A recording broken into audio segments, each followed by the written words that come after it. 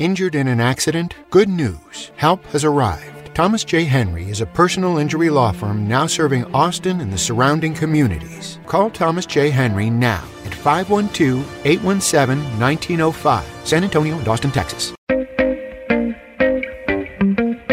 Welcome to I Love You So Much, the Austin 360 podcast. This is Addie Broyles, a co-host of the show, back with another dispatch from South by Southwest. On Sunday night, I went to a fish-filled dinner at Eden East that featured Bizzare Foods host Andrew Zimmern and several innovative aquaculture companies. The Minneapolis-based chef is a frequent face around the Austin food scene, and I asked him why he loves coming to Austin so much and why his chef friends here are so eager to say yes when he invites them to cook at his events. Here's the thing. This town, like so many other what I call second cities, and that's not a bad thing. You know, the primary cities in this country, they're really big. Competition is really fierce. Costs are really big. I think hardships are magnified. Successes are magnified, too. And some people chase that brass ring in, New York and Chicago and Miami and Houston and San Francisco and L.A., but, as someone who lives in a great American second city in Minneapolis, I love second cities. And the energy, the camaraderie, the sense of community that's there is really special. You don't have that in those other big cities. They have different kinds of special and awesome. But what's been going on here in Austin over the last, 25 years since I first came here, is sometimes you need an observer, right? An outside person to tell the people on the inside kind of what's going on. I come here 3-4 times a year and have nonstop for 25 years. And the last 15, making a lot of TV and participating in food events and coming to South by Southwest and, of course, doing the Austin Food and Wine show since its inception. And what's grown here is an incredible family of culinarians, farmers, growers, makers. It's staggering. When I look across a table and I see people who have met each other who are, leather goods makers and ice cream makers, and there's the dairy farmer, and there's the vegetable gardener, and everyone knows each other because they all used to work together 8 years ago at someone else's restaurant. That's an incredible thing. And when we were putting this dinner together, kind of at the last minute, all of a sudden we had the opportunity, we had the location, all of a sudden the sponsors were there, and it's like, okay, let me make a couple phone calls. And, the first 5 local chefs that I asked all said yes within 24 hours. Responded right away, yes. During a time, by the way, that they are the busiest. I don't think there's a busier time of year here than South by Southwest. It's just staggering. Try to get a reservation in town.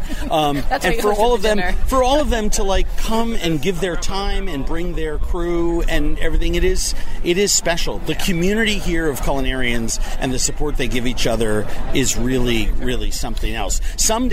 Maybe you guys have done it already, because it kind of happens in cities all the time. But where you create that map of who worked for who, and how sort of goofy and incestuous it kind of is. I was at Suerte last night. I met the chef. I said, very nice to meet you. He said, I met you 8 years ago when you were shooting the first time with Rennie Ortiz. I was one of the line cooks there. And that's happened to me, I think, 6 times since I got here. The lady who's the baker who gave us the challah tonight, which was incredible, who's opening a bake shop. Yes. Yeah. She's opening a bakery here in town. And I said, it was so great to meet you. Your challah is insane. And she said to me, we met a long time ago. I was the baker at Daidui. And it's just an incredible thing. And that just repeats itself endlessly and endlessly and endlessly in this town. And I think, and I said this, it was the theme of one of my TV shows down here, I think it comes from the music and maker part of the culture here. Because people are willing to be experimented against. They're consumers. And the artists, the makers, the chefs take risks, but more importantly, they know how hard it is and they support each other. And I think that comes from long before there were so many great restaurants in this town. That's embedded in the DNA of the Austin maker artist culture. They take risks, they do crazy things. Yeah. And they, I'm amazed that, I think a lot of their camaraderie comes from these community events where it's nonprofits. The tasting events that happen 365 days a year. Yes. 15 chefs at a time are there. Yes. No one's making money at this. It's actually costing people money. Yeah, exactly. There are people paying for other people to hear a message. Yeah. So, real quick, I don't need to run, but the aquaculture panel tomorrow, I mean, from a consumer perspective, what do you wish people would do differently when they're in the grocery store trying to decide what to cook and what to buy? I wish they would ask, the more consumers who ask their store manager, store workers, where something is from, the more pressure there is on them to know what it is. That's number one. That internal pressure has to be there. Secondly, I think we need to clarify for people the glossary of terms, because people are so messed up on the definitions. It feels like what happened when the organics movement came around, as if it doesn't have a label that says organic, it somehow must not be good enough, when in fact that's something that costs money to buy. You have to have certain setups to buy that designation. And the organic farm that can't afford the designation, that's actually raising the food that we would want to eat and we would want people to eat all over this country, are priced out of that opportunity, right?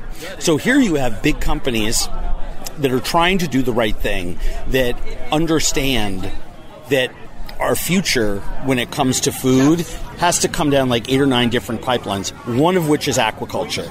It got a bad name 40, 50 years ago by the first companies that came out there. They were frankly not making great food. But farming of fish has gone on for thousands of years, and that needs to be synonymous with good things, not with iffy things.